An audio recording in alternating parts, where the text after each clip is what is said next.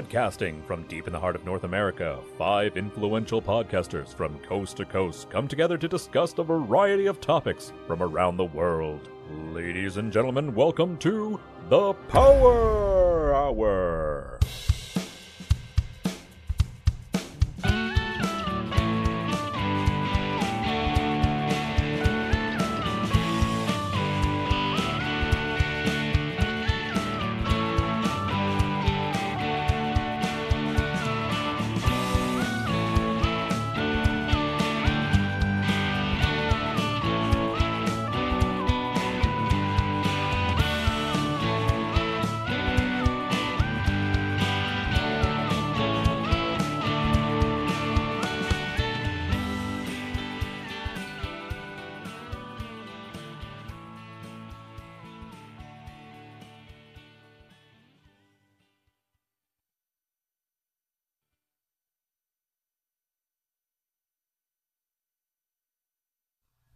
Welcome, everybody. This is Coast to Coast Power Hour. My name is Michael Glenn Moore, and I'm the host for this episode. And today we have two other podcasters with me so far. We're expecting several more to log in as the hour goes on, but I'll go around and have everybody introduce themselves and talk about their podcast and what they have going on with their life at this moment, and then we'll get into our topic. So, Mike Peacock, why don't you go ahead and start first?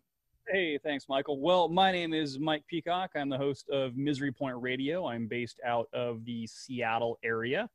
And yeah, that's pretty much my show is about, interviews with musicians, artists, entertainers, all the way from, underground acts to established acts, filmmakers, actors, authors, musicians, all kinds of cool stuff. So I always say, epic interviews with epic artists for piles of awesomeness. That's pretty much how I describe the show. I've been doing it now for a few years and absolutely love anything behind the scenes and getting people's stories about what inspires them to keep making the creative stuff, because I think it's the creativity in the universe that kind of helps bring us all together and helps kind of move things forward, and sometimes helps people set aside their differences when they can bond over something creative and awesome. Yeah, we are all part of the SJ Network, which stands for Stephen Joyner Network. And he is a publicist who does quite a bit of work. And for all of us, he gets us a lot of our guests. So I imagine you get talking to, the type of people you talk to, Mike, you probably deal a lot with Stephen. How's that been going for you? Yeah, Steve is an awesome guy. He's that motherfucker, man, he's hard working. He's always nose to the grindstone. And he's a hell of a dude. And, Steve is just fantastic at hooking people up with guests and also, trying to find a right match, right? So he's not just throwing random people out and just trying to see where it lands. It's like, hey, let me pair somebody that's going to fit with your format, which I always appreciate. I've dealt with quite a few of Steve's friends and clients and have had a blast with all of them. So, yeah, props to Steve Joyner for working the magic and hooking people up and getting the word out about all the awesome people that he works with. So if you're a podcaster and would like to get in touch with Steve, or if you're somebody who is in need of a publicist, you can find him online at s-j-network.com, s-j-network.com, and that is the website. So go ahead and go there, and there's a form that you can fill out to let Steve know that you're interested in securing his help, and he'll get back with you with his pricing packages and so forth. And he'll change life, just saying. Yeah, it's a good thing. So next we have Jim, the podcast Sherpa. Jim, what's up? Hey there, Michael. How's it going? Pretty good so far. How about you? I'm doing good, hanging in there. It's a crisp, almost fall day up here on where I live, on the East Coast. Well, go ahead and tell us about your podcast. Sure. This is called Too Many Podcasts, and it's originally started out to introduce people to podcasts who might be new, and I had a lot of podcast hosts on so people can kind of get to know the hosts, and it's gradually grown, and we've had a lot of artists and writers and directors and such, and even people from all different walks of life come on the show just to shoot the breeze, and we've really expanded our scope. So that's basically it in a nutshell. I'm going to ask you to kind of bring your camera down a little bit because we're getting your mouth cut off and it's kind of irritating. There you go. And now we can see your beautiful face. Yeah. Okay, Sorry so about that. my name's Michael Glenmore again, and I have two podcasts. One is In a City Like Yours, a true storytelling podcast where people come on and relate a story that's happened to them in their life, something that's changed them in some significant way, either good or bad. But what I'm looking for and what we have are people who can tell an engaging story about something in their life that's been major that happened to them. And the other podcast is called Scott H. Silverman's Happy Hour, which is with Scott H. Silverman, who is a crisis counselor, addiction and recovery coach. And we talk about the realm of addiction and recovery, kind of not AA, but we deal a lot with AA because that's such a big thing in addiction and recovery. Okay, so now it's time to get into our show. Today we're going to be discussing memorable movie soundtracks, and I think Mike came up with this idea, so we're going to let him go first, and we're all going to hopefully each have a different movie that we can talk about. If you want to, we could maybe talk a little bit about the podcast. About the movie without giving the title away, and Jim and I can kind of see if we can figure it out, so which movie it is. Okay, so, right on. All right, little play there. Cool. Well, hey, so the majority of what I do in my personal life and, with my podcast and whatnot is music related. And I've been a musician all my life. And I think from a very early age, I really was involved in music. My mom played music. She was a musician. My dad had just epic record collection, including a ton of soundtracks, which was cool. Vinyl, reel to reel, cassette tapes, and even, going back to, like pre-VHS and Betamax, all kinds of cool audio and video stuff around the house. And, we didn't go to movies all that often, but when we did, it was a huge treat. And every time we went to a movie, everybody was always talking about, oh, what happened in the movie, and this was cool and that was cool. But I was always left with these lingering impressions of like musical tidbits that kind of hung out in my brain. And for me, I always looked at movies as the soundtracks anyways, that they were like a character in the movie, because depending on who was doing the movie and whether or not there was a score involved, or even if it was just like a collection of music, I feel like if done properly, the music not only sets the mood for what's going on in the scene, but you can start to identify what's going to happen based off what the music is. So, I guess there's a very famous composer who I won't name yet, but I'm sure it's probably at the top of everybody's mind, but, responsible for some of the most memorable movie scores in history. And I remember this particular movie from the late 70s had so many awesome independent little snippets of music that were identified by characters. And so how can I describe this without giving it away, because it's so difficult? It's just such an obvious choice, I think, to start the ball rolling. Yeah, I've got a good guess already. Got a good guess already. Yeah. So, let's just say that you're kicking back, and all of a sudden there's some tense action, there's some killer lasers, and then all of a sudden get all this mist just kind of separates, and this imposing dark figure walks in to the spaceship corridor, and the music that is playing is so full of tension and so full of energy, and you just know that is a bad MF who's just going to F people up, and that just sets the tone. And every time that character pops on the screen, of that song.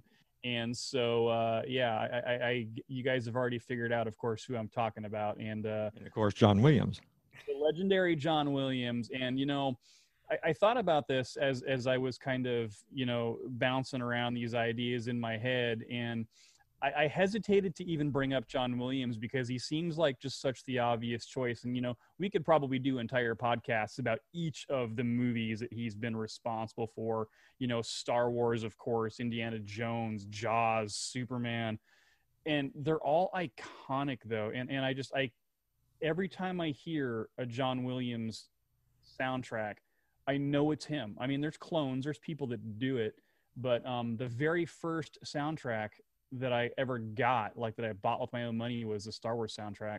And I had it on vinyl, still have it on vinyl, the original pressing, which is great. Sadly, it's pretty butchered at this point because my young hands got a hold of it and it didn't get cared for very well. But yeah, it's really hard for me to hold a candle for anybody else to hold a candle to that soundtrack because it's just perfect, and even like the newer Star Wars films though, they don't hold the same, like you don't identify them in the same way, at least for me, because I'm old and I grew up with the originals. There's just something about them that it's like you can listen to just the music, and let's just say you heard no dialogue, right? All you heard was the music and saw the action on the screen. You could still feel what kind of a scene was going to happen without the dialogue. It's kind of like it's telling the story with the music. And so for me, I always go back to that as kind of being the catalyst for my love for soundtracks. And over the years, many others, kind of came to pass. And, from there, Last of the Mohicans, I also felt like was just a super epic soundtrack that has always kind of stuck with me. So, and many others, but if that's a good start for you guys to kind of jump from, I can stop babbling about that because I'll talk about Star Wars until I'm freaking blue in the face and my head falls off. That would be interesting to see. Yeah, I was going to talk about Jaws, but not really need to now because we're talking about John Williams already. Another movie director and producer that I really liked and liked his films.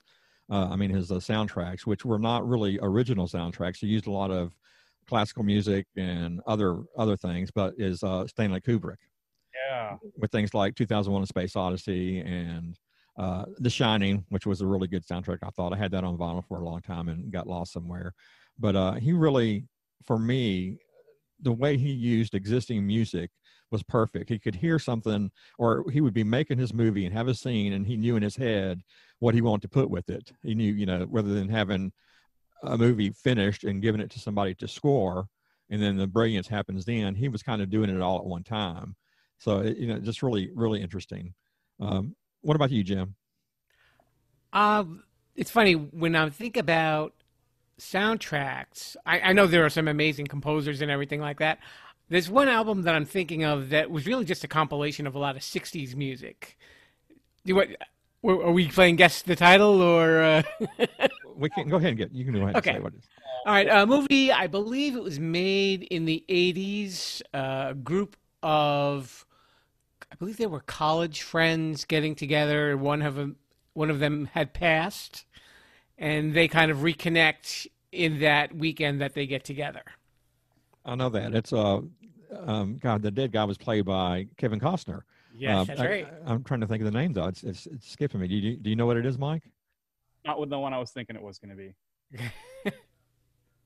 Okay, you're going to have to give us the title because I cannot think of it. The Big Chill. The Big Chill. That's right. Okay. Yeah, that's from beginning to end. It's Motown, and it's just incredible choices that they made for that movie, and it really fit to.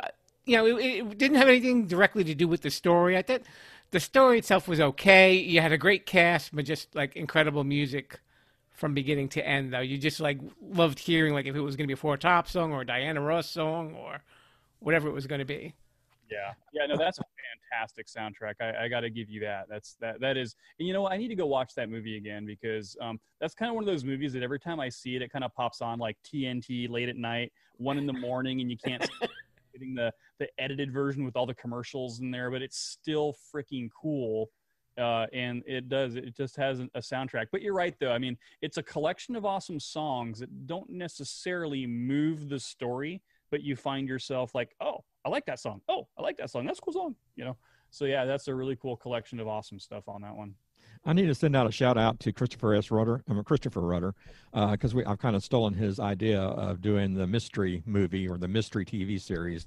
That's what he does on his podcast. So I want to make sure that when he listens to this and he doesn't say, that's what I do, you stole my idea. But so we just got a little play with that. So hopefully he's going to be on the show tonight and we can get his movies. Is there anything else you want to talk about? Mike, do you have any other movies other than John Williams that you want to bring up? I do. And so actually there was another I guess film that I felt was very iconic that used collections of just epic soundtracks, from like the 60s and stuff. And I was thinking Forrest Gump. which that soundtrack.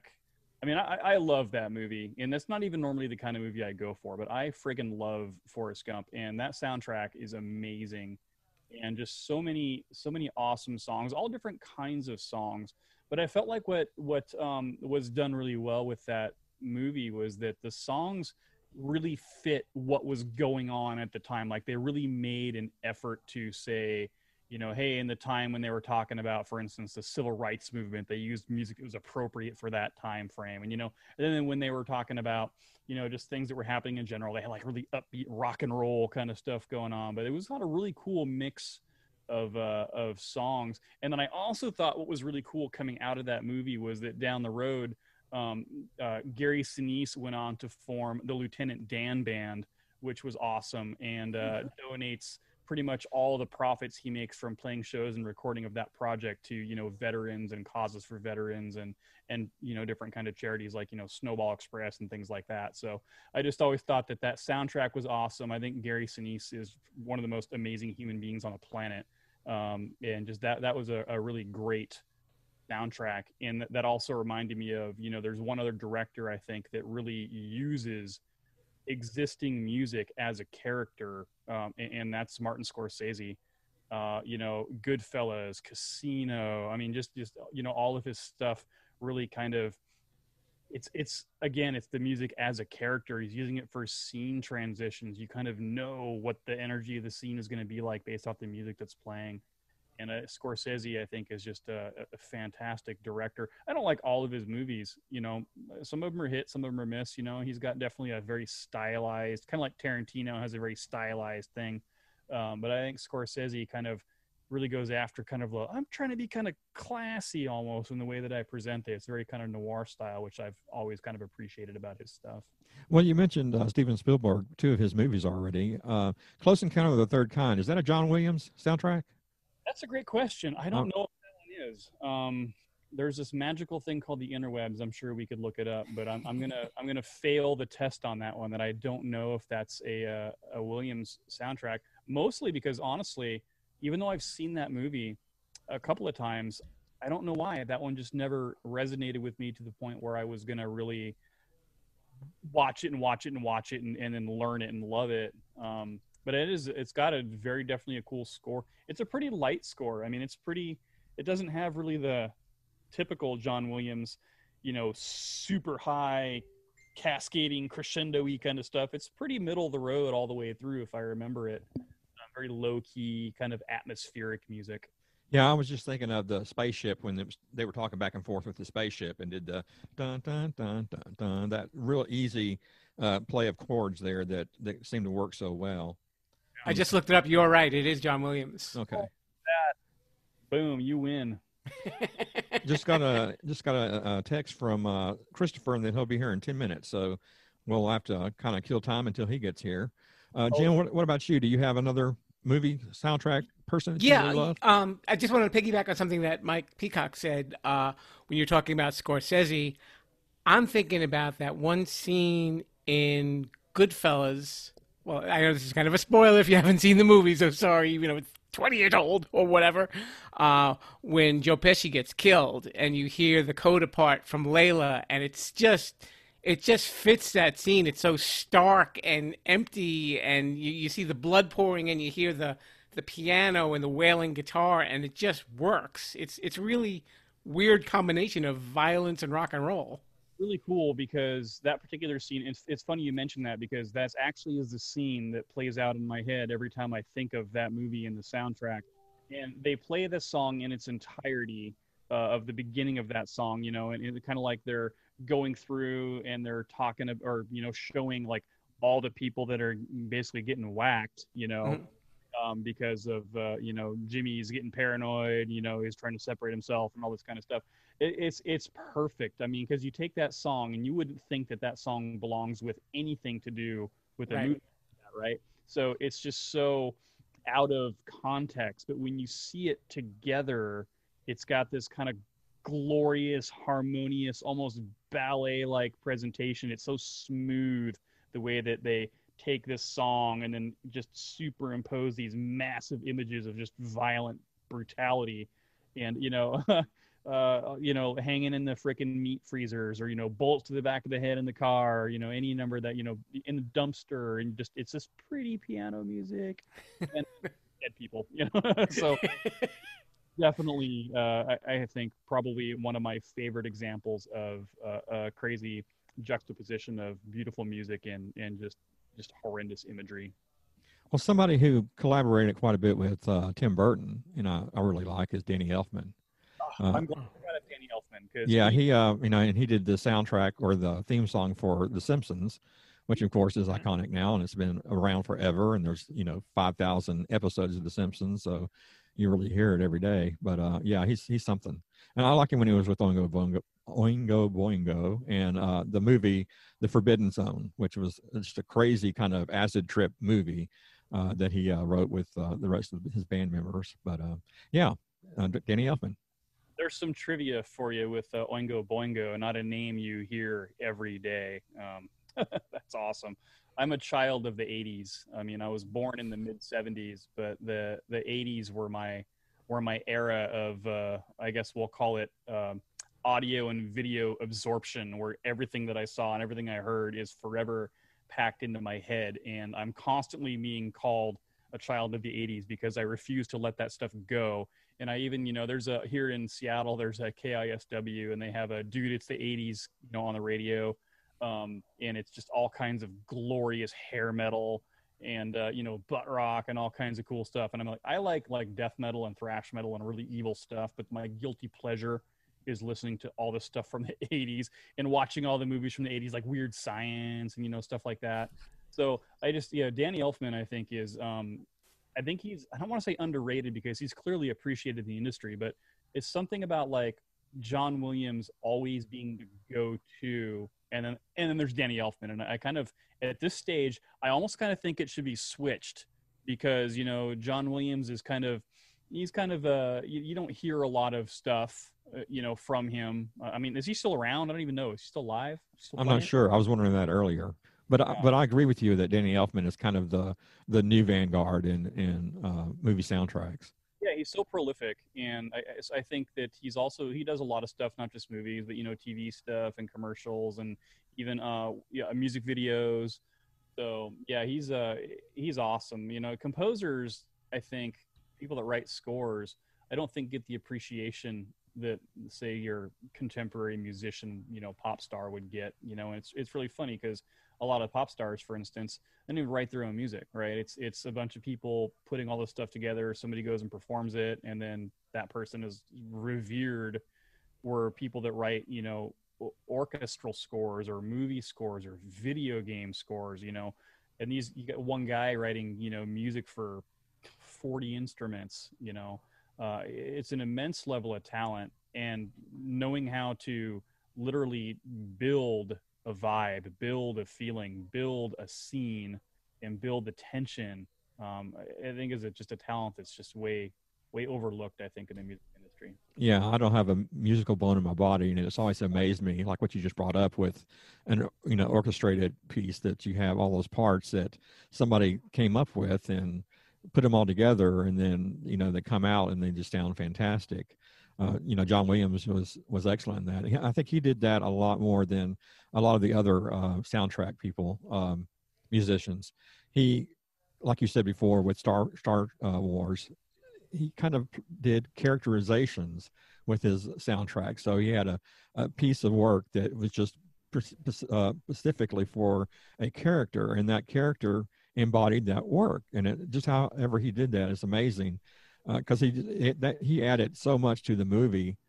Without the soundtrack, Star Wars would still be a good movie, but with the soundtrack that John Williams wrote, it's just that much better. Stolly and I were talking about that actually when I was a guest on his show a few months ago. There's some stuff that you can see kind of floating around on the internet, but it's I haven't seen it in a while, but there are people out there that basically take the soundtracks out of the movies and play the movie scenes, the dialogue without the music attached to them from famous things. So listen to Star Wars, listen to some epic scenes and not have the music, right? And then it blows your mind when you see something that you've known. I've seen it a million times. I know this in like the back of my hand. and the music's not there, and you're like, I don't know what's happening. My brain can't process how this has completely changed the entire meaning of this for me. And it's really awkward and actually uncomfortable to watch these scenes without that iconic music in the background. It really messes with your head. It's something that I wouldn't wish on anybody, but you should see it just to see it, to experience, how that effect, even if you're not somebody who thinks that music affects you, when you see something without it and you want it to be there, it has an effect on you. Well, Jim, what you got going? Sure. I John Williams still alive, by the way. I looked that up. He's 68 actually. Sorry, John. And when you still talk about him, about creating things for characters, he really kind of created the music for the shark itself in Jaws, because you hear somebody go dun dun dun dun dun dun dun. You know what that means. And when you saw that in the movie, it wasn't like you were actually seeing the shark eat somebody, but just from what you did see and you hear that music, it just kind of put that fear in you and made everybody scared to go to the beach for that summer. Sure. Yeah, that was very memorable. A couple of M's in that. But anyway, yeah, that was really interesting the way he did that. And like you said, it's definitely the Sharks music. Kind of one of the few films that had a beast having a soundtrack for just the beast. Yeah, I have a question though. I want to ask you guys, Michael. I think we're a little bit older than Mike, but you think of the movie Saturday Night Fever, where it was all disco. If that was a horrible soundtrack, do you think disco would have been big, or do you think that the whole image that was presented in that movie would have made people like, well, let's do this anyway? That came around close to the end of disco, when disco was kind of going out. I think it was like 77. 77, yeah. Yeah. So, God, what did I walk into? Yeah, so that was really close to the time of new wave in the 80s. It took over, but yeah. So when Saturday Night Live came out, disco was kind of on its way out. We just got Christopher Stolle. He's here now, and Christopher, why don't you go ahead and say hi and tell us about your podcast? Hey guys, sorry I'm late. I was actually finishing up the weekly show for Breaking the Fourth Wall, and we ran a little over. That's why I'm behind. I'm tardy. I'll take my demerits from Dean Michael Moore later. My show, Realm of the Mist Entertainment, Breaking the Fourth Wall. I do interviews. I do comedy. I do a little bit of everything, and that's why I don't get more than 2 hours a week of sleep. So here I am. Well, today, Chris, we're talking about memorable movie soundtracks, and we've already discussed Star Wars and John Williams, Jaws, and Close Encounters of the Third Kind, and we talked about Martin Scorsese's film and Stanley Kubrick's stuff, and Oingo Boingo with Danny Elfman. Hey, what's up, guys? This is Christopher Stolle of Breaking the Fourth Wall. If you enjoy our show, you can find it on YouTube. Just look up Realm of the Mist Entertainment, or just look up Realm of the Mist Entertainment on Anchor.fm, Apple iTunes, Spotify, Pandora, iHeartRadio, or wherever quality podcasts can be heard. And also you can find us on all the social medias. Just look for Realm of the Mist Entertainment. And I will catch you on the other side. So we're talking about symphonic soundtracks. We're not necessarily talking about, like, for sake of argument off the top of my head, like Wayne's World soundtrack with all. No, we're talking about that too, because Stanley Kubrick used a lot of existing music in his films. Okay. So, and we talked about, I think Jim brought up, what was it, Jim? The Big Chill. The Big Chill, yeah. So we talked about that some. So what is some movies or soundtracks that really hit home with you, Chris? Heavy metal. Yeah. Okay, yeah. I remember seeing that at the Midnight Theater. Yeah. And that soundtrack was that was one of those soundtracks you could put on in a car and just go on a long drive and just enjoy. Kind of pissed that I didn't say that myself. So, damn it. That's it. I come in and I steal all the good shit, and then I leave. I'm like an illegal immigrant. I take it all and I just run back home. I'm sorry, I shouldn't have said that. Again, I just got done doing the weekly show. Forgive me, the comedy's still in me. You're the one that has to edit this, so it's on. Yeah, I guess that one's got to be cut out. No, but yeah, I mean, ever since the first time I saw that movie on VHS, I was in love with the soundtrack. I mean, of course, I was a hard rock, heavy metal guy to begin with, but I mean, the songs. I mean, you got Sammy Hagar on there, and I mean, screaming heavy metal, and like every song had metal references in it. I mean, it's perfect compilation and connection companion to the film itself. I don't think the film would be half of what it was without that soundtrack. I think it would just be crappy animation without the soundtrack. Not that I'm saying the movie was bad. I'm just saying I don't think it would have half the impact that it has without the soundtrack. Well, the name in and of itself, obviously, you've got something called heavy metal. How could you have a movie like that and not have that be the bass running in the background, right? And then, think about what that did for that franchise too. I mean, the artwork was cool, but you're right, it wasn't like set your world on fire art, but it became a cult, right? It became very popular and very stylized, and then you saw movies and different generations of graphic novels and all kinds of stuff in print media.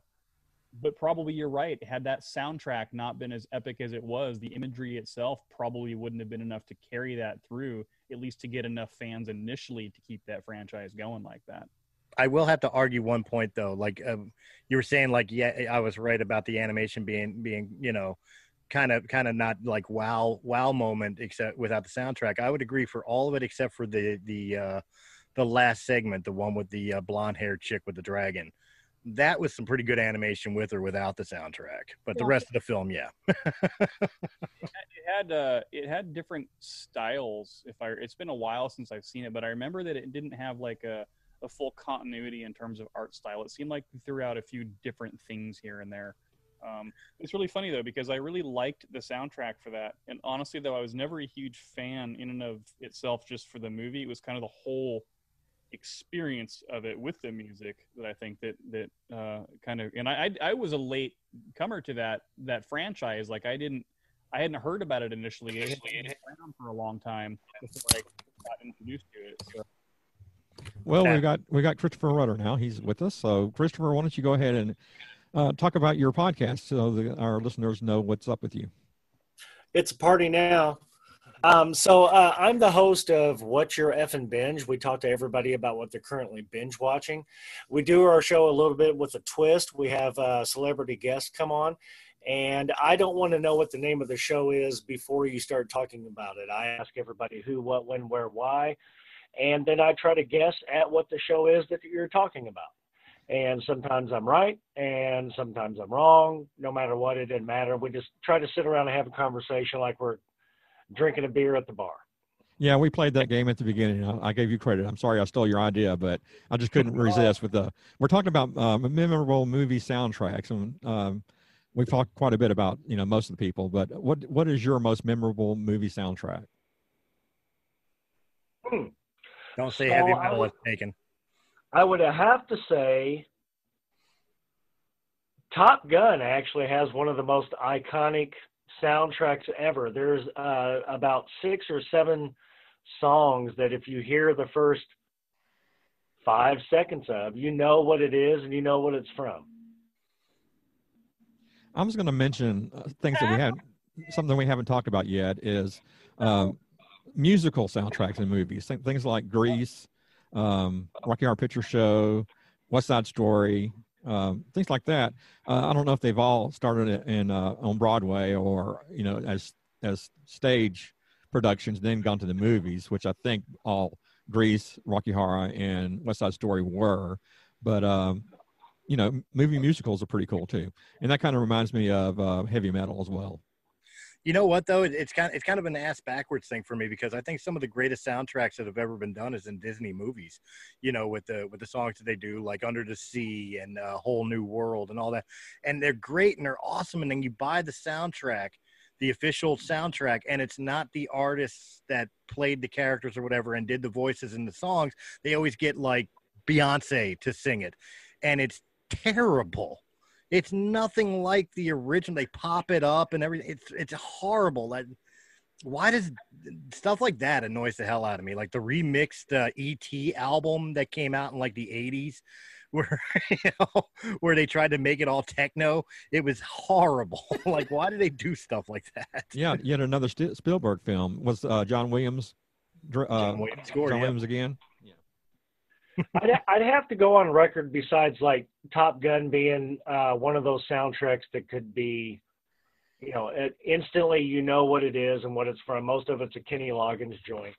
But the other one besides that, I don't know if anyone's mentioned it yet, but Forrest Gump is probably one of the most iconic soundtracks ever because it encompasses such a huge time all the way back from early Elvis all the way up through, Time and doing the Rolling Stones and there's Beatles in it, and then going into the 80s and you have some more contemporary artists.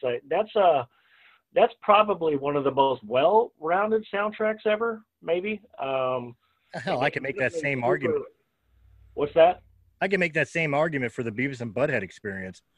True. Beavis and Butthead Do America, yeah. They have a great soundtrack, but as far as a movie that everybody has watched, true. It's very hard to talk to a room full of people and find somebody who hasn't seen it because it's it's been replayed on every network and every platform possible, and all the songs, they were all not all of them were number one hits, but they were all like top 10 hits on the charts, every single song on that album. So that's probably one of the better ones.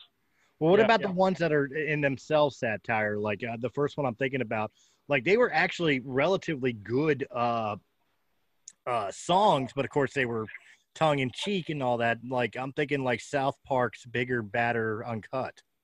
Tenacious D, Pick a Destiny. Yeah, Tenacious D, Pick a Destiny, where the soundtracks are actually really, really well done. The songs are excellent, but they are satire. They're very tongue-in-cheek, blue-collar comedy.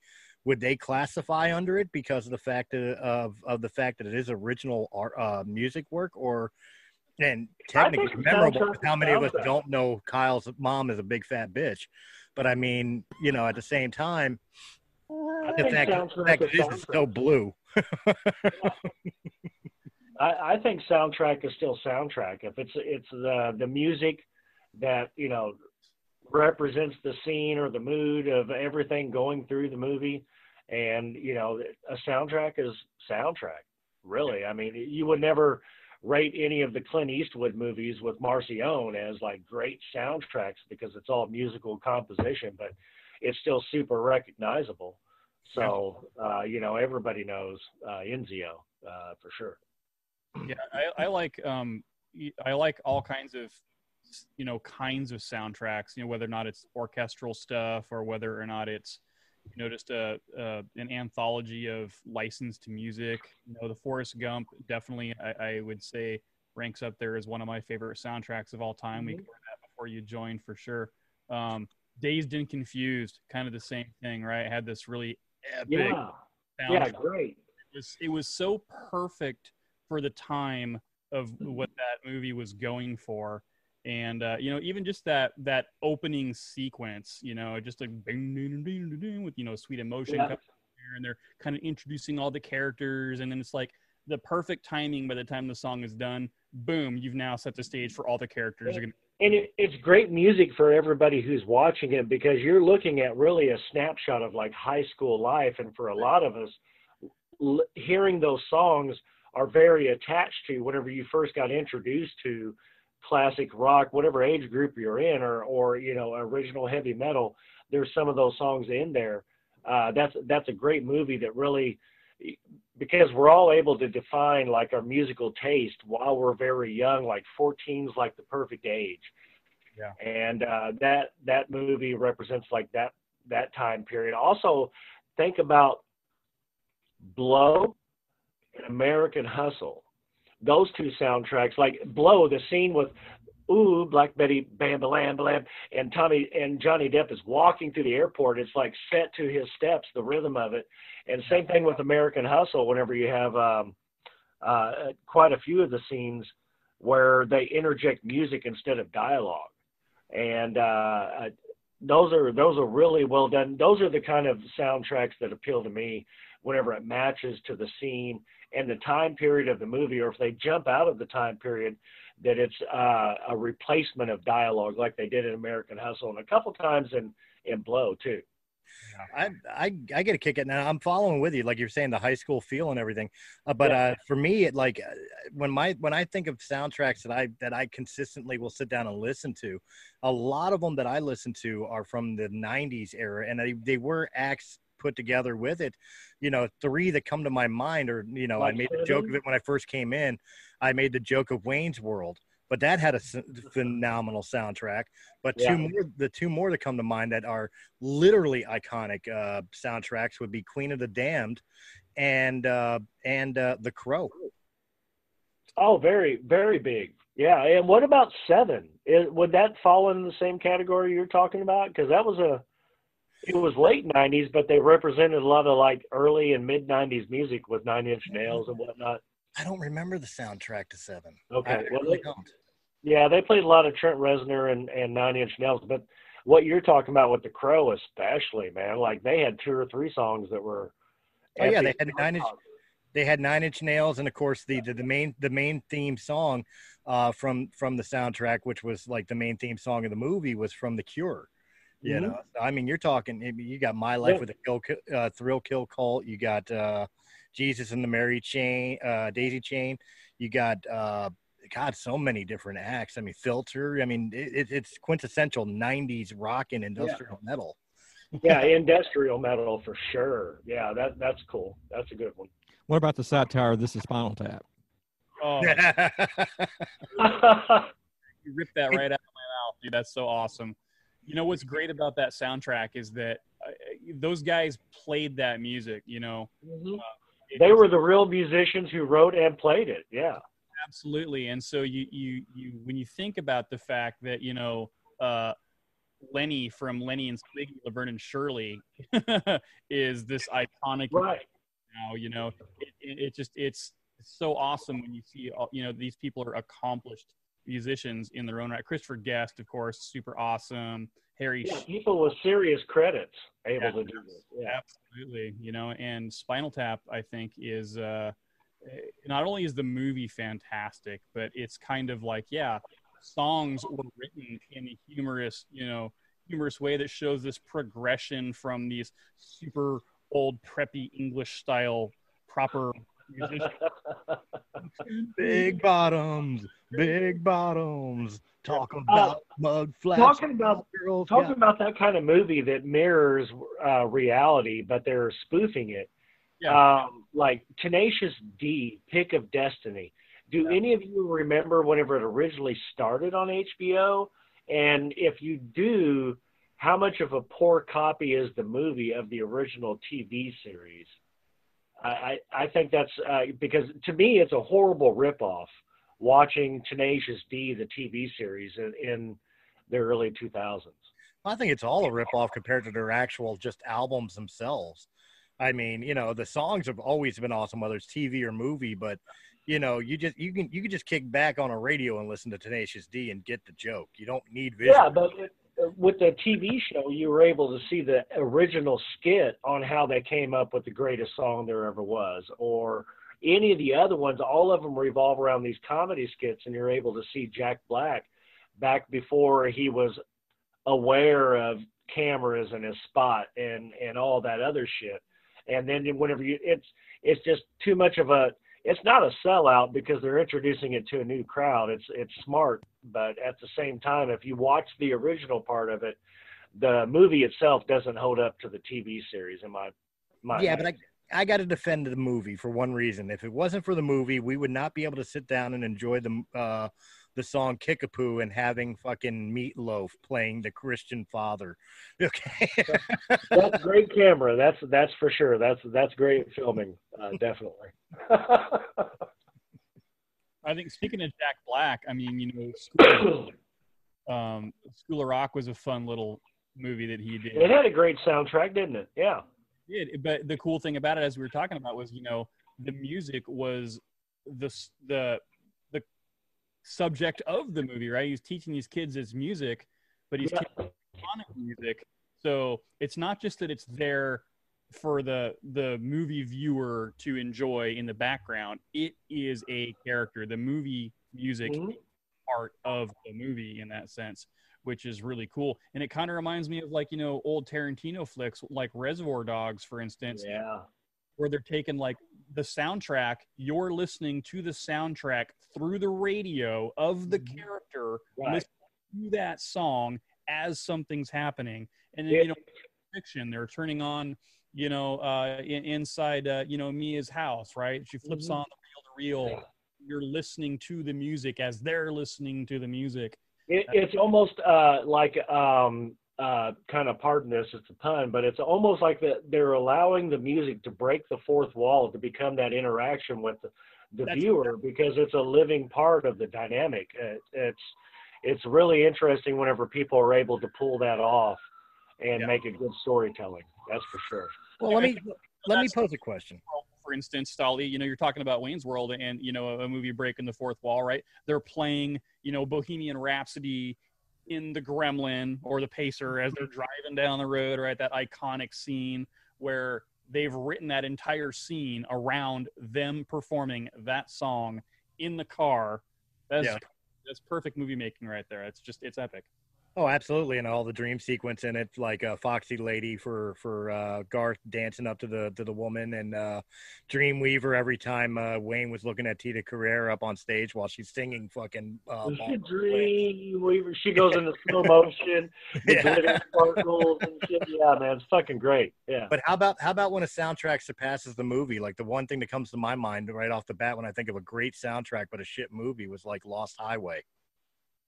So that's David Lynch, right? David Lynch is fantastic. Yeah. Oh, Crossroads, I think, falls into that category as well. I have a love-hate relationship with David Lynch. I want to love his movies because I always like his concepts. I just don't. But yeah, you're right. That soundtrack was great. It was eerie. It was weird. Oh, it was so atmospheric. It's a shame that it was wasted on a movie like Lost Highway, which I know some people dug, but it wasn't good. That was Rammstein a lot, wasn't it? In Lost Highway, Rammstein? There was Manson, there was Nine Inch Nails, there was it was a lot of industrial bands. Yeah. It just didn't seem to fit. It's not like we were talking about, you know, with Goodfellas, where, you know, you have the weird thing about like this beautiful piano music and this violent imagery. With Lost Highway, you just had weird avant-garde film stuff and weird lighting and weird backgrounds, and then music that just didn't fit. I had a hard time. It was basing by the title and the subject matter. It was almost like, you know, like Lost Highway, that evokes a country song. And then you get blasted by Nine Inch Nails during one of the, you know, it kind of really throws you off. And you're right. It's music that doesn't belong with the film, but it was great music for sure. Yeah, it was a good sound. You're right. You know, if you just bought the soundtrack to listen to in your car, you'd be like, this is badass. Yeah, you hit the nail right on the head though about good music that's in a film that it doesn't belong. I'm not calling this film bad because I know I'll get shot by every chick on the planet, but to me the music does not fit because it's all 80s in a story that's in the 1950s. The soundtrack's phenomenal, but it doesn't belong on the film itself. Dirty Dancing. Well, Dirty Dancing, because they were able to bring in the music that they were able to dance to, making it a period piece that's frozen in time, it does make sense. It does translate to what they're doing on screen, but the music, I think, is far better than the movie, but that's just because I'm not into chick flicks. So, you know, I mean, I know it's an all-time great, but at the same time, the music is really good, and I think it's far better than the movie was. I think the movie's seriously overrated anyway. I agree, but the film was supposed to take place in the 1950s. I think they should have used 50s music in it, not modern acts of the time that were you know, popular for the 80s when the film came out. Because to me, not that I'm a big chick flick fan to begin with, but to me, that was one of the major things that took me out of the film. Because every time I'm watching them do the greaser daddy-o thing and, you know, the good girl in the poodle skirt and everything else, and then all of a sudden the song comes on and it's like fucking Madonna, it completely took me out of the suspension of disbelief. You know what I mean? And I think that was a little bit of the director's pretentiousness of showing how frozen in time this place was. because it had been the same for, generations. You look at, Baby's dad. He played there as a kid with his parents and whatnot, Nobody puts Baby in a corner. Well, I mean, they didn't really travel through time either, So I think that was a little bit of the directorial interpretation of that. But, I mean, the music is definitely far better than the movie. Yeah, playing on the theme of movies with soundtracks that don't really go is Sophie Coppola's Marie Antoinette, where she, it's a period piece, but all the music is modern rock and roll. And when I watched that, it just it took away from the film. It distracted me. Which show again? Marie Antoinette. Oh, okay. It's a while back, but I think it was Sophie's second film or whatever.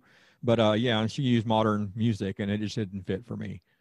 You know what? The first thing that comes to mind when you mentioned that was the modernization of Romeo and Juliet with fucking Baz Luhrmann, Leonardo DiCaprio. Yeah. Where they try to modern gangsternize the Romeo and Juliet story, and oh god. Well, I actually like that one for some reason. That kind of hit a mark for me, but because it was they were trying to modernize it. That was part of it.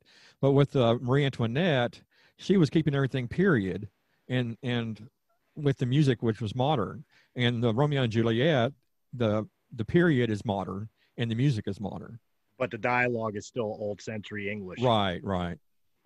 It's weird whenever directors or the writers of something like that put things in those directions. You're using Shakespearean language, but you're using a semi-modern setting and modern music, and you're trying to blend all of those things. It's a movie has to be done in a really particular, super good way to be able to pull something like that off.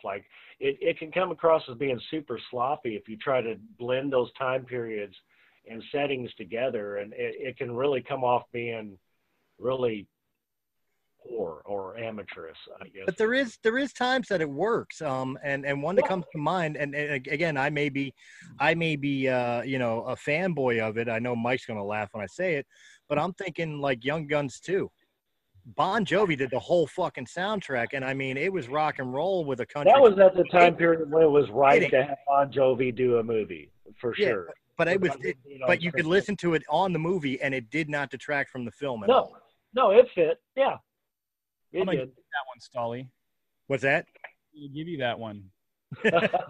I mean, I don't think Blaze of Glory would fit on Tombstone, but it worked for Young Guns too. Yeah, it was the right movie with the right kind of the way they shot it and the actors they had involved in it, and then it was a perfect vehicle for Bon Jovi to be in a movie without actually being on screen. Yeah, with Emilio Estevez and everybody else, it was all a good concept for sure. Hollywood sold that one well. Look, I've only seen 2 films with Bon Jovi actually acting in it. U-571, and he was actually pretty good in U-571. It was a pretty sad thing that he got hit in the face and killed with a Nazi shield off the conning tower of the boat, and then Vampires de los Muertos, which I threw up on my mouth a little just talking about it. I think maybe the residue of Vampires kind of affected me on the other movie, because I was like, yeah, this is dumpster juice, but whatever. Well, Jim, do you want to jump in here? You've been kind of quiet. I'm enjoying this back and forth right now.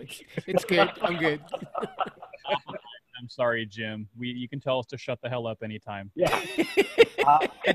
I'll mute myself, man. I'm sorry, bro. No, it's fine. It's fine. So, I wanted to jump back in then with, another kind of a score, if you will. Speaking of, kind of the gangster movies and whatnot, the main theme from The Godfather, I always thought was a fantastic, Yeah. Of course, you haven't lived until you hear Slash do it on his guitar. Yeah, right. Yeah. But it's cool because they took that theme throughout that movie, but did it 20 different ways, right? Different Right. instruments, different speeds, different, They changed the beat, they changed the rhythm. Yeah, exactly. but it was always it's like it's haunting, right? And it sticks with you, and it's just kind of one of those movies I always thought like never really got a recognition for the soundtrack, because in and of itself it wasn't really that memorable, but that main theme, I think, still If people hear it, they recognize the song for sure. They may not know where it came from, but the acting overcame it. yeah, and That's a Coppola film, right?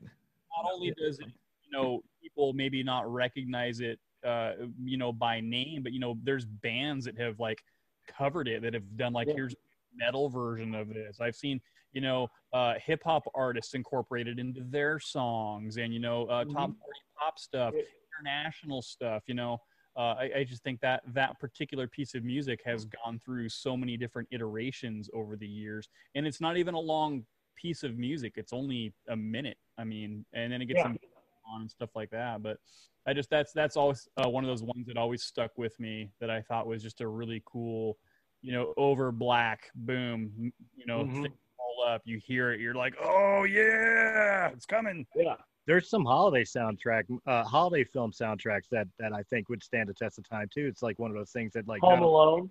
Well, not just Home Alone. I was actually thinking older. I was one of the first ones that came to my mind was literally White Christmas, Bing Crosby and Danny Kaye, and you got the sisters, Clooney's mom, Rosemary, I think it was, or whatever. I mean, there's some great songs in there. Some of them are not even Christmassy, like they don't you call it dance, they call it choreography, or whatever. There's some great tunes in there. It's older, but it's absolutely fitting. And of course, you've got White Christmas with Bing Crosby singing it, which is as iconic as it can be. And it's still listed in the top 10 of most played, and it's most played and most requested songs of all time, I think, is the category that it's still in the top 10 of. Oh yeah, and then another one that I was thinking which would be more modernized, if anybody remembers, was Bill Murray's movie Scrooged. That had a great soundtrack. That from beginning to end, it covered a lot of different areas and eras. That was a good soundtrack. Of course, the most iconic of the songs that came out of that was Al Green and Annie Lennox. Put a little love in your heart. Yeah. So, talking about the Godfather theme that was sampled so many different ways, it's a difference of like 13 or 14 years, kind of a common theme. But Scarface also actually has a weird score that goes through it. There's a couple of musical samples that go in there, but for the most part, they use kind of that eerie kind of thing going through. There's quite a few scenes where they didn't actually have produced music, where it was just mostly an orchestrated score, I guess is the right way to put it, where if someone plays a few bars of the scene where Tony is about to dump his face into the cocaine, that weird little sound that they have going on back there, that goes on throughout that whole movie, and it's not actual music, it's just kind of like noise that's in tune, I guess, kind of like what they did in Godfather. But I think Godfather was more of an orchestrated piece. Well, if we're going to go into just a single piece that defines the music for the whole entire franchise, soundtrack, whatever, leave it to the Philadelphia to point this one out. Rocky. Dun, dun, dun, dun, dun, dun, dun, dun. Yeah, of course, you got Eye of the Tiger from Survivor, but the actual Rocky score, I mean, there ain't Manzoni, dude. Oh, that song. Yeah. Yeah. Never heard of it. Manzoni was the shit. He won like 12 Emmys, and it was on Johnny Carson like 10 times or more, maybe. But yeah, man, that's like one of the most recognizable on the first note kind of songs. Mm-hmm. That's the shit. And you get an image with it. I mean, you always picture Rocky running up the stairs. Running up the steps. Yeah. And I think for a film score that uses orchestra, I think that's the most important part. Like, I know you guys talked about it earlier. I wasn't here for it. But when I think Star Wars, I can literally put on a Star Wars soundtrack, close my eyes, and I see the film in the scenes listening to the music. Like, when the music notes hit, I know where it is in the film. And it's not just Emperor's March. If you're a real fan of the movies, knowing the whole soundtrack, like whenever Luke Skywalker and Darth fight in the freezing pit in Empire Strikes Back, there's a trivia game, and they asked, we played on teams, me and my co-host, we played on teams, how many sword strikes were there during this scene, and they played just the first 5 seconds of the song from that scene, and we went through it, and it was like, the answer was 7, and it took both of us about 15 seconds to go through it because we were imagining the music along with the scene. It's so attachable. It really is. But that's the beauty. That's the beauty of fucking John Williams anyway, because you could do the exact same thing with Indiana Jones. You could do the exact same thing with Close Encounters of the Third Kind. You could do the exact same thing with Jaws. Like, the man had a way of making visuals with music. Yeah. For lack of a better term, he made visuals. He drove the scenes for sure. Yeah. Or the way they edited it. You know, I think that was just as important as his piece, but he was able to visualize the whole scene with the music and make it go together, for sure. I was just remembering the Who's Tommy or Pink Floyd's The Wall. Those are both two films that I think really worked out. The only thing I would argue with Pink Floyd, The Wall, is The Wall was an album 3 years before the movie. And they conceptualized it. It became one of the first concept albums because of the movie. I think another one that really attaches itself well with raw footage is Song Remains the Same. Maybe it's overplayed a little bit, but the way they showed that set from, you know, this is a 1975 concert before some classics. Before some classics, and definitely after some have been overplayed. But that's just a lot of great raw footage, the way they cut it together with the music. And just, you know, you can't argue with Led Zeppelin anyways, but, you know, still, if we're talking about that kind of album. Yeah, I'm a kid of the 70s, so those are right up my alley. Well, see, that's why I'll leave it to the judges, you know, to give the overall marks to it. But that's why I didn't think to bring up Pink Floyd The Wall, because I know the album released in 1979 and then the film came out in 1982. Essentially, they made the film for the album as opposed to the concept they made for the film. That's the same thing with Tommy. The idea of concept albums, you know. Also, Queensryche, their two albums, Jet City Woman and Operation Mindcrime, those were put together kind of like as a tribute to Pink Floyd with the whole concept album. If you watch all of their videos in a row, it actually puts together a movie with a common theme. You brought something up, and I don't want to go down too many rabbit holes, but I'm going to throw myself out there in the universe as probably one of the most resident experts in Queensryche, in the fact that at one point I had an option to write a movie based off the Operation Mindcrime soundtrack. Yeah. When the band split up, that all took a shit. It just whenever Joffrey and was it the guitarist or the drummer who had the big disruption? Well, I mean, there was a lot of hostility in that band going back many years. The catalyst. My wife is probably like one of their greatest fans, period, because she knows everything about them, and it a great band and a tragic kind of a split up, and they've reunited a couple times, and it's just not ever the new Queensryche is straight up legit. Todd La Torre is amazing. Give it a shot. So maybe down the road, we can talk about that album in some point. Yeah. Concept albums would be a great topic to revisit. Yeah, concept is a really wide variety, I guess.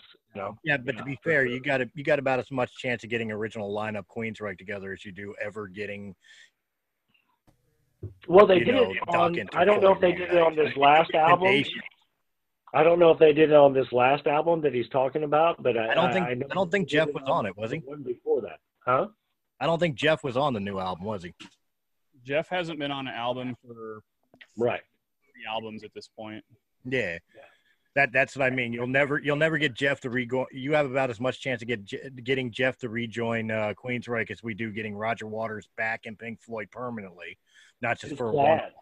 Or Don Dokken and Lynch Mob reforming, to become Dokken. It's really sad, knowing that that was part of the whole sound that made the group go.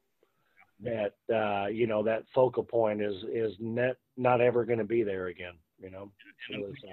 When you have litigation involved, and now they, on a legal term standpoint, certain members own certain product, so who has the right to play these songs is now decided by court. So getting people back together would encompass kind of reevaluate legal standings on breaking litigation or whatever, that's really fun. I gotta as a songwriter, I gotta imagine there's some there's some personal feelings involved too. Like when you say a court is involved, let's say for the sake of argument, all 5 of us were in a band and we split up and I was the primary songwriter, but you guys won the rights to songs that I wrote. Yeah, I would take some offense to that. That's black and white with them. I some of it has to do with the actual guitar riffs, the arrangement on things, the way the concept of the 2 concept albums. Like all of that stuff is up to the litigation. Like there's a whole lot of intellectual property they're arguing over. It's not as black and white as writing the song or not. No, I get that, but what I'm saying is I could definitely see some hard feelings being involved with it too, not just legality. Yeah, and that's the fucked up thing. And there's a really blurred line with all of them because they're all claiming ownership of each thing. Yeah, really fucked up. If Michael Jackson can buy the entire Beatles catalog, true, right? Hey, guess what? I own all your stuff now. Look, as a songwriter. As a songwriter, if I was the Beatles, I would be pissed if Michael Jackson bought all my shit because, if I was as a songwriter, I think I would be most accepting of the fact if Weird Al bought my shit. It's Paul McCartney. It's pretty easy to do whenever Ringo Starr doesn't give a shit. Paul McCartney isn't the real Paul McCartney and John Lennon's dead. That was George Martin. Well, Paul McCartney approached Michael Jackson to go in with him to help buy the catalog, and Michael Jackson went behind Paul McCartney's back and bid out. He did scoop him on it. He definitely did. Yeah. And Pete Best still got screwed. But we digress. Nice. Well, gang, we've been an hour. You want to go ahead and call it a night, or? Sure, we can go. Yeah, I'm cool. Okay. Everybody say bye. Bye. Bye. Cheerio. We already talked about the show, so yeah. Have a good week, guys. Okay, I'm going to end it. Bye-bye. Bye.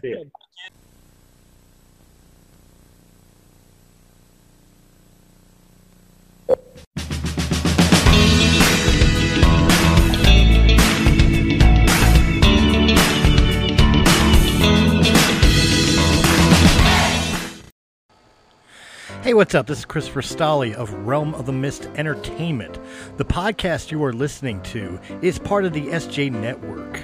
Go to s-j-network.com. That's s-j-network.com for more great podcasts and information on those shows, as well as information and ability to contact publicist Steve Joyner for more information. Just go to the website and check out the family. Ladies and gentlemen, until then, enjoy the show.